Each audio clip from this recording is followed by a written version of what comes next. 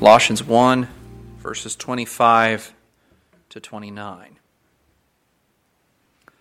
Colossians chapter 1, 25 to 29. Remember, Paul was just talking to them about how he's filling up in his body the afflictions of Jesus, and that we were looking at how it wasn't that there was something missing in Jesus' sacrificial death on the cross that it didn't quite accomplish, but instead that Paul's physical life was taking on the characteristics of Jesus. As he suffers for the sake of Jesus, he begins to look more like Jesus. And it also means that those that are around him are able to see Jesus in Paul.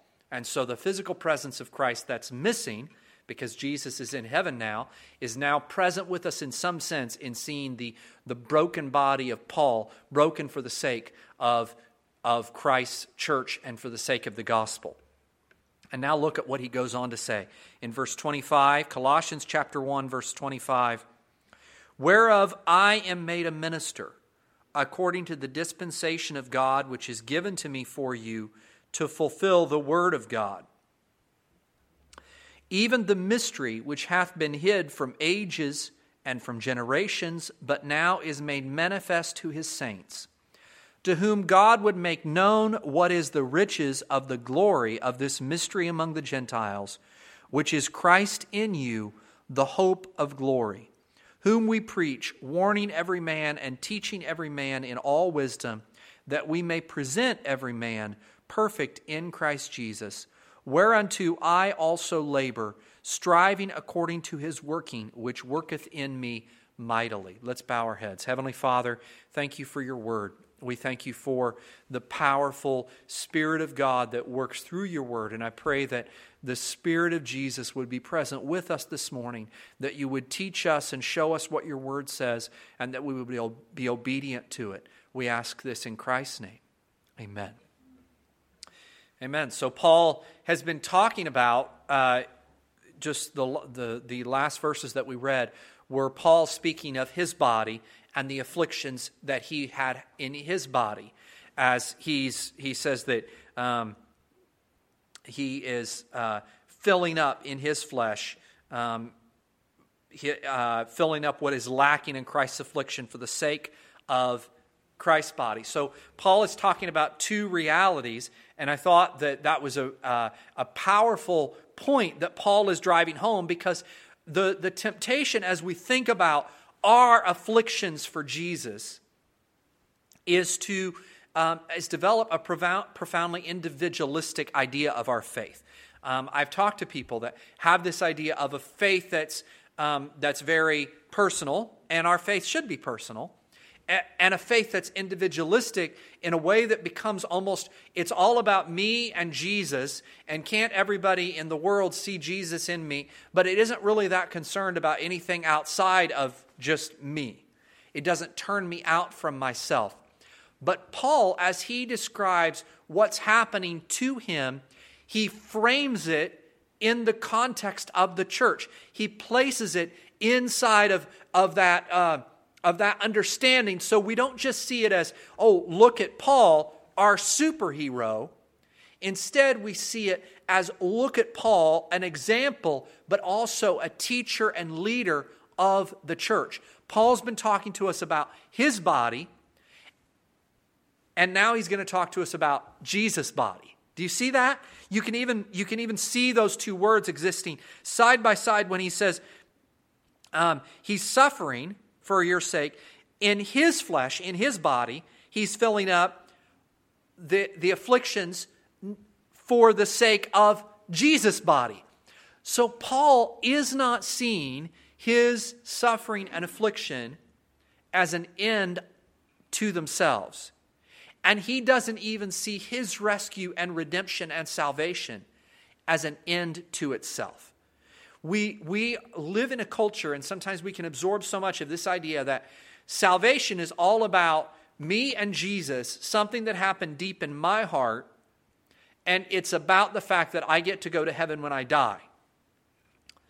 But that's hard to reconcile fully with Paul's vision of a suffering faith, of a strong faith, and of a faith that is going to transform the world around him. So Paul isn't just concerned about the fact that someday, way out in the distant future, Paul is going to arrive and he's going to get to be with Jesus. Although he does talk to us about that, his excitement that someday he's going to be with the Lord when he dies, and that's going to be wonderful. But Paul's also concerned about the transforming power of the grace of God in the here and now. And if the world is going to be transformed, it won't just be transformed by individuals willing to suffer. It's going to be transformed by churches willing to be a body. And that is Paul's purpose that's driving him to be willing to suffer.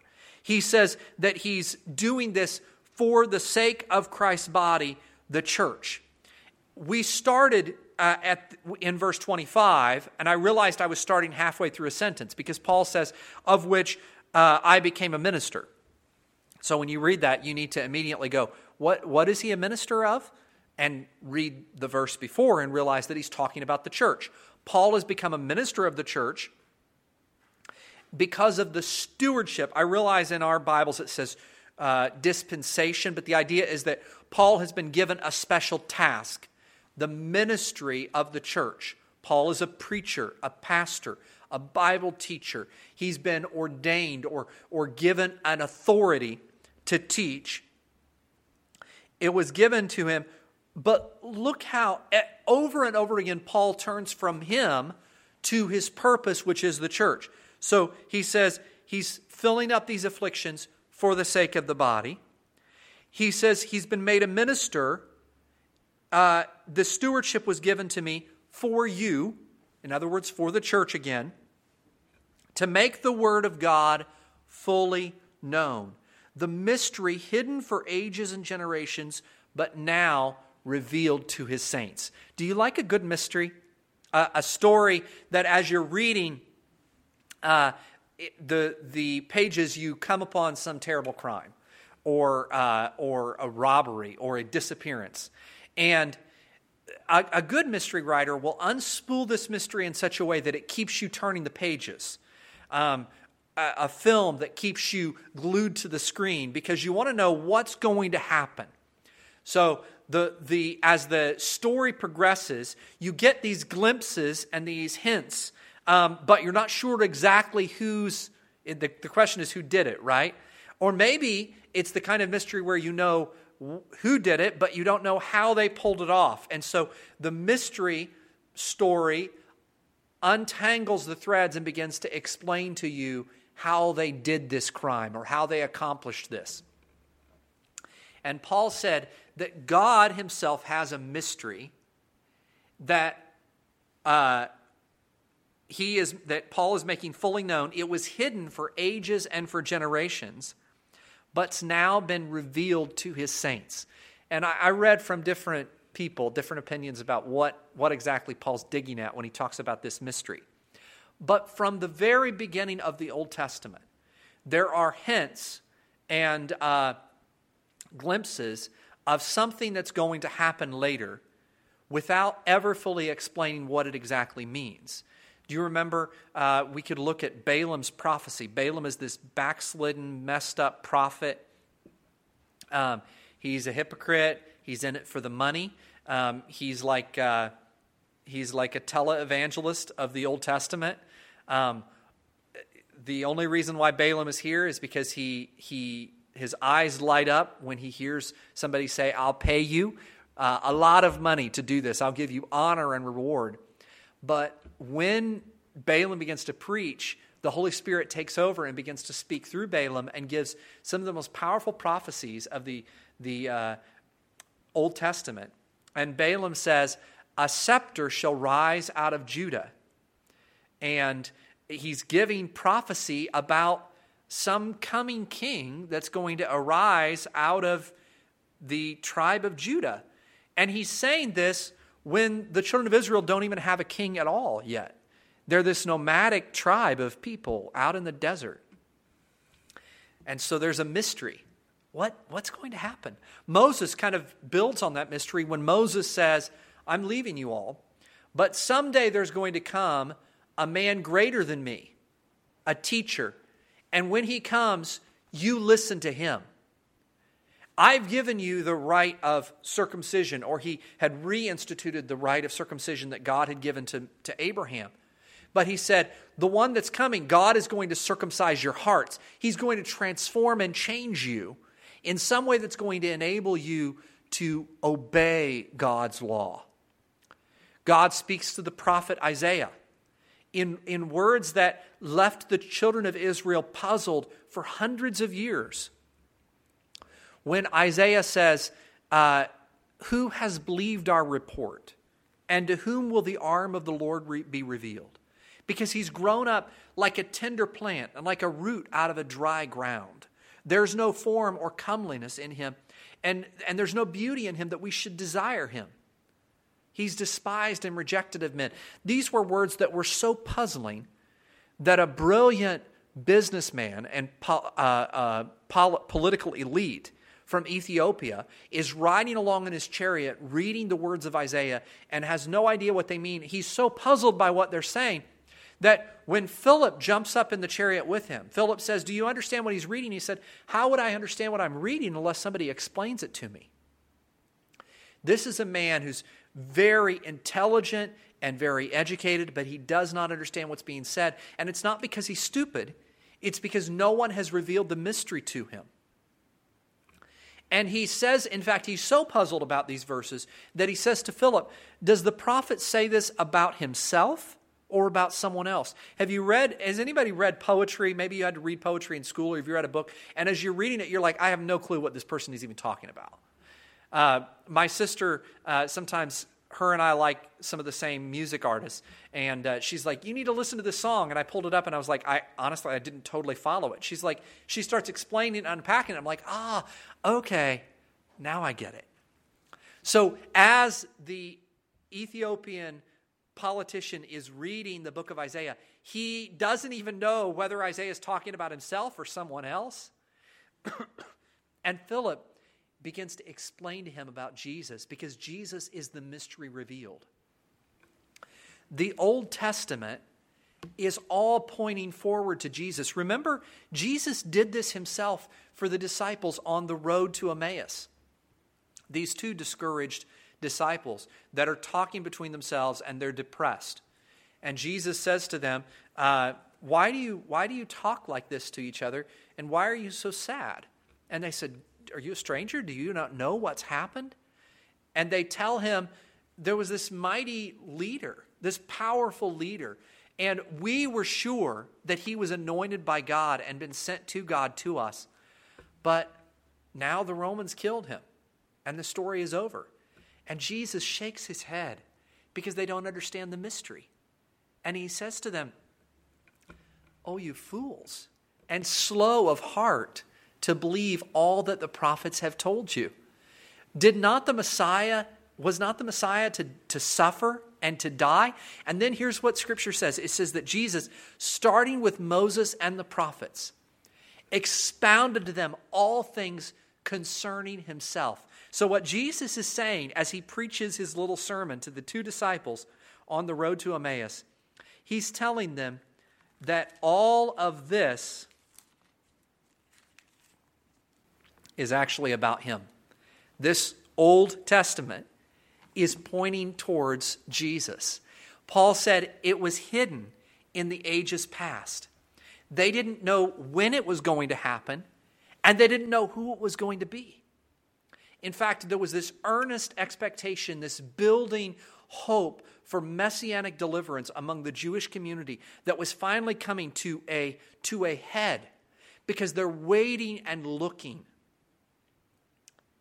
And Paul says, this is who you've been looking for. This is the mystery revealed. He's come fully known, hidden for ages, but now revealed, and not revealed to everyone. It's revealed to his saints.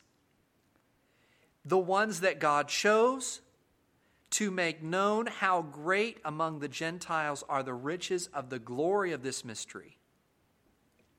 Now I want you to think about this for just a moment.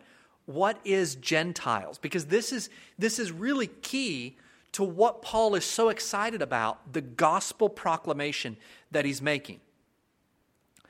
when he says it's been revealed to his saints, the mystery known, God chose to make known how great among the Gentiles are the riches of his glory.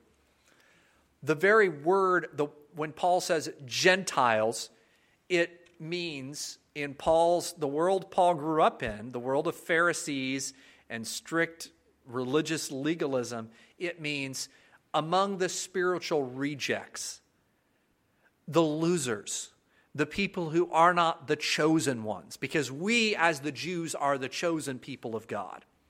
So the mystery revealed is not just that God himself comes in the fullness of time. It's not simply that Christ is the anointed of God, the Son of God, God himself come in the flesh. So they now know the when and they now know the who. But what has happened? What did Jesus come and do? He took God's grace and forgiveness and glory and says, no longer is this story just for the Jews. It's no longer just this one tribe or family that God has protected and preserved down through the centuries to preserve his promised seed, the deliverer, the one that was promised to Eve back in Genesis 3, that he said, your seed is going to crush the head of the serpent. But it's not like that anymore, because now this glory has been revealed to the Gentiles. Isaiah says this, the people that sat in darkness have seen a great light. Jesus comes and reveals himself, and Paul's been made a minister to the Gentiles.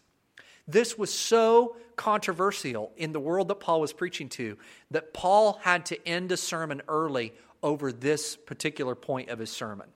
I can say it today and we all nod our heads and say, amen. I'm glad that God brought the Gentiles into the church, aren't you? But when Paul began preaching this truth in the book of Acts at one point, when he tells them, and God said to him, I am going to send you to preach the gospel to the Gentiles, they started screaming and shouting and shouted him down. In fact, that was the end of the sermon. They couldn't hear him anymore. Away with such a fellow from the earth, they say. Because they had come to be convinced that their upbringing and their bloodline and their tribe was synonymous with being accepted by God. That to be a Jew was to be accepted by God. To be accepted by God meant you must be a Jew. And Jesus comes and reveals his glory among the Gentiles. That's what the church is. The birth of the church, as we have today, begins in Acts chapter 2 when the Holy Spirit descends on a group of, at that point, Jewish disciples, gives them the gift of languages so that the gospel can be preached through all the world. And it's finally brought to its culmination, to like the story is, the introduction is completed, if that's one way to put it, in Acts chapter 15 when the Jerusalem council meets. They're very concerned about what they need to do about the budding segment of the church, which is no longer Jewish. Do they need to obey the Jewish law or not? And they decide, you know what? No. Abstain from meat offered to idols, abstain from fornication, from things strangled, from blood, and the grace of God be with you. Because what they made it was about their identity in Christ, seeing Jesus as a Messiah, not only for the Jewish people, but for everyone, for the whole world. And Paul says this glory which is revealed. The glory that the Jews took was the fact of what was in them, their bloodlines. In fact, they say that a good Jew could quote his genealogy all the way back to generation after generation. Maybe a really good Jew could quote their bloodline, their genealogy all the way back to Abraham. It was important that they know where they came from because they took their spiritual status from their genetic heritage. But Paul says that isn't the riches of God's glory that is revealed to us now. The riches of the glory of God is Christ in you, the hope of glory. Do you see that? It's no longer who's a son of Abraham. It's who's a child of God. It's no longer about who can trace their genetic heritage back to our father in the faith in a physical sense, but instead it's about a spiritually transformative experience that each one of us have to have if we are going to be fit for the presence of God. Him we proclaim, warning everyone and teaching everyone. Why would he warn them? He would warn them because as Jesus warned Nicodemus, as Jesus warned the leaders of the Pharisees in his day, none of us get to heaven just because we're good people or because we did good things. A friend of mine and I were talking about this just week before last. We live in a culture that kind of says, well, Jesus is a good teacher, a good man, Son of God, died on the cross for our sins, the way to heaven. But is he the only way to heaven? What about people that have never heard of him? What about people that have never had that opportunity? Well, I don't believe, first of all, just the fact that we're sitting here in church together, hearing God's word, means that none of you are in the condition of a heathen in Africa that's never heard of Jesus, or in some untouched tribe in the South Pacific that has never heard about Jesus. So what that means is whatever the eternal fate of those who have never heard of Christ is, it has nothing to do with your fate as a person who does know about Jesus. So the question for you is not, can someone who has never heard of Christ get to heaven without Jesus? The question is, what are you going to do standing before a holy God if you don't truly know Christ? We're looking at what Paul says when he says that the hope of glory is Christ in you. So it's not simply knowing about Jesus or being in proximity to Jesus, but it's a radical transformation where Christ is in us. The Holy Spirit of God has come and lives within us. That there has been a union between our personality, who we are, our identity and our individuality with Jesus. That it's no longer about my life and that I know about Jesus and I told him I was sorry when I did some bad things, but about allowing the Spirit of God to transform and change us. We call it the new birth because it's such a new thing. It's so transformative. A person who was bound by sin, unable to follow God's law, unable to please God, to honor God, and doesn't even love God, is transformed in a moment of time where now all of my affections and interests and desires have been transformed and changed, and now I do love God. So what I know for us is the only hope of heaven for you and you and you and you is Christ in you. The only hope in life and death is that we would belong to Jesus, that we take him as our Lord and Master, and we follow him. He fills and transforms and changes us. Where the Jews pointed to their inheritance, their heritage, their genetic lineage as proof of their rightness before God. Instead, you and I don't point to that. Instead, we point to Jesus as the only one, the only righteous man who stands as a bridge between God and man. And here's what Paul says. He says that he's admonishing and warning and teaching so that we can present everyone mature in Christ. And for this reason, and there's such a paradox in Paul's closing words, because he said, for this reason I toil, struggling. And it's interesting because I'm looking here in my other translation. I was looking at both of them because listen to what he says. He said, I toil, struggling with all his energy that he powerfully works within me. Do you see that? Paul does not say, for this reason I toil, working with all my might. He says, I'm working with his energy. Do you see that? Paul sees himself as a steward all the way down. So what do I mean by that? What I mean is that Paul says he's been given this glorious gift of the gospel mystery to proclaim to the Gentiles. He's been given a task to do, which is to proclaim that gospel to the world. And not only that, he's even been given the energy to accomplish it. And all he has to do is use it. He needs to use the energy that he's been given.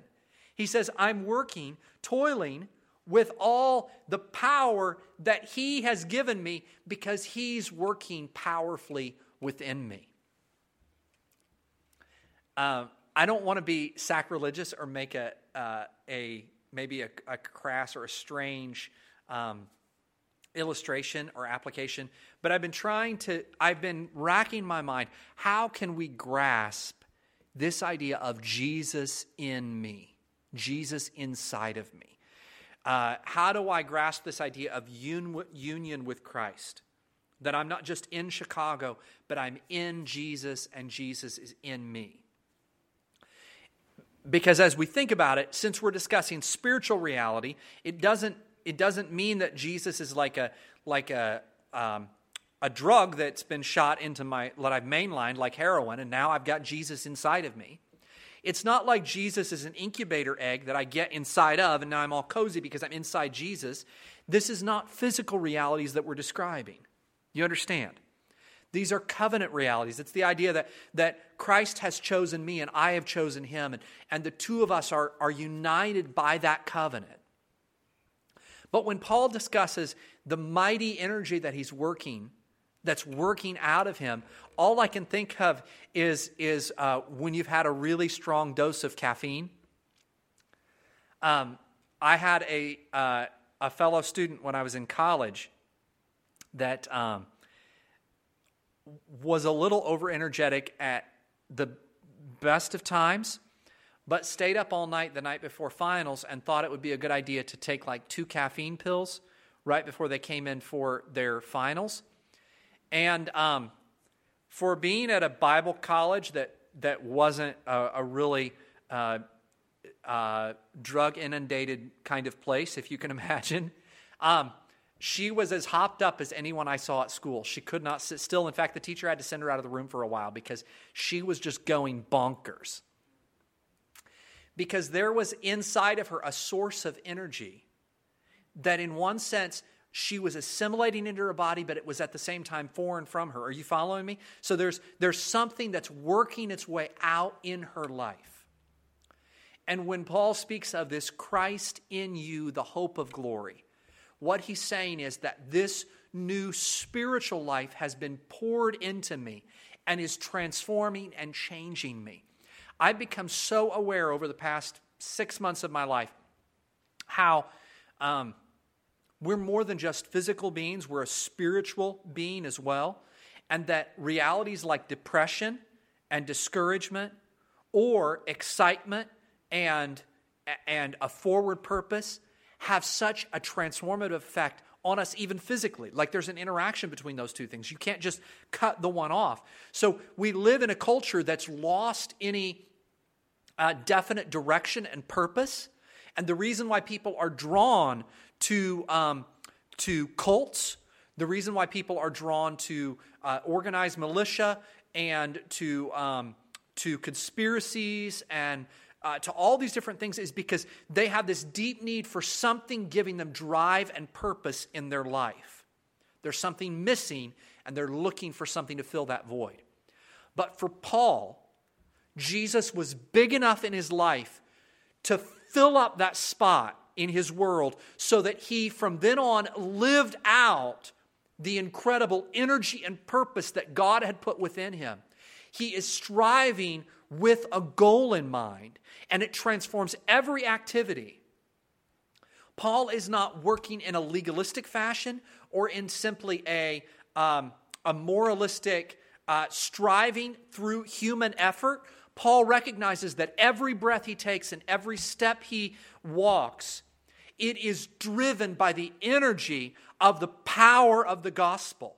At one point, Paul says in Romans chapter 1 that he is not ashamed of the gospel because it is the power of God to salvation. Do you see that there's a connection here where Paul says this gospel that he's preaching is not something that he has to shove down people's throats, because there's a Spirit of God that's at work in the world around him, that's grabbing the hearts of people and changing them, that's transforming the world he lives in. And the only hope that we have for the city of Chicago, the only hope we have for our church, is Christ in you, the hope of glory. That something can happen within you so miraculous and so overpowering that the energy and the transforming work of that experience transforms everything else around you. And the people around you are affected and touched by the grace and power of God. We've talked before about the way sin colors and affects the world around us. It taints and it corrupts. But Jesus Christ, in his death and resurrection, set loose in our world a new reality. And when Christ is in you, it's like we've come into contact with a new sort of radioactivity that begins to affect the world around us.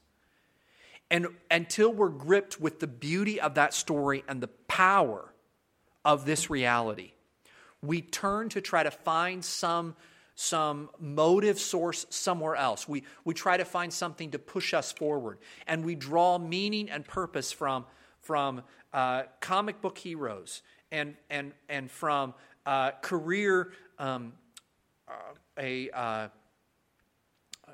ladder that we try to push forward.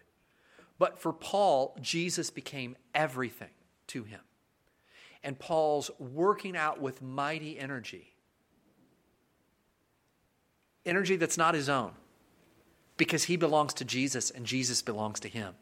And Jesus and Paul now have had a radically, a covenant uniting experience. And Paul is preaching that to the world as the church is formed and shaped and grown by the gospel. As the message of Jesus Christ's forgiveness and transforming power reaches out and touches the world around Paul and changes it. Not because Paul is an amazing man, although he is an amazing man, educated and intelligent, but Paul pushes down all those things. He said, I count those nothing but rubbish. They are sewage in my life compared to the excellency of knowing Christ. And for you in your life, to know Jesus and to know Jesus' people is the most important thing. To find that in the center of your life, it is set right because you now are right with God. And you're among the people who are right with God, who've been transformed and changed by the power of Christ. The grace of God works out through his church and touches the world around us. Amen. If I understand faith, it's not counting on me. It's the hope and assurance of what I can't see. It's the daily relying on Jesus to be providing more grace faithfully, further proving his great love for me. With grace for the moment, all that I need. Grace for the moment and faith to receive the promises given to those who believe. Grace for the moment, all that I need. The promises given to those who believe. Grace for the moment, all that I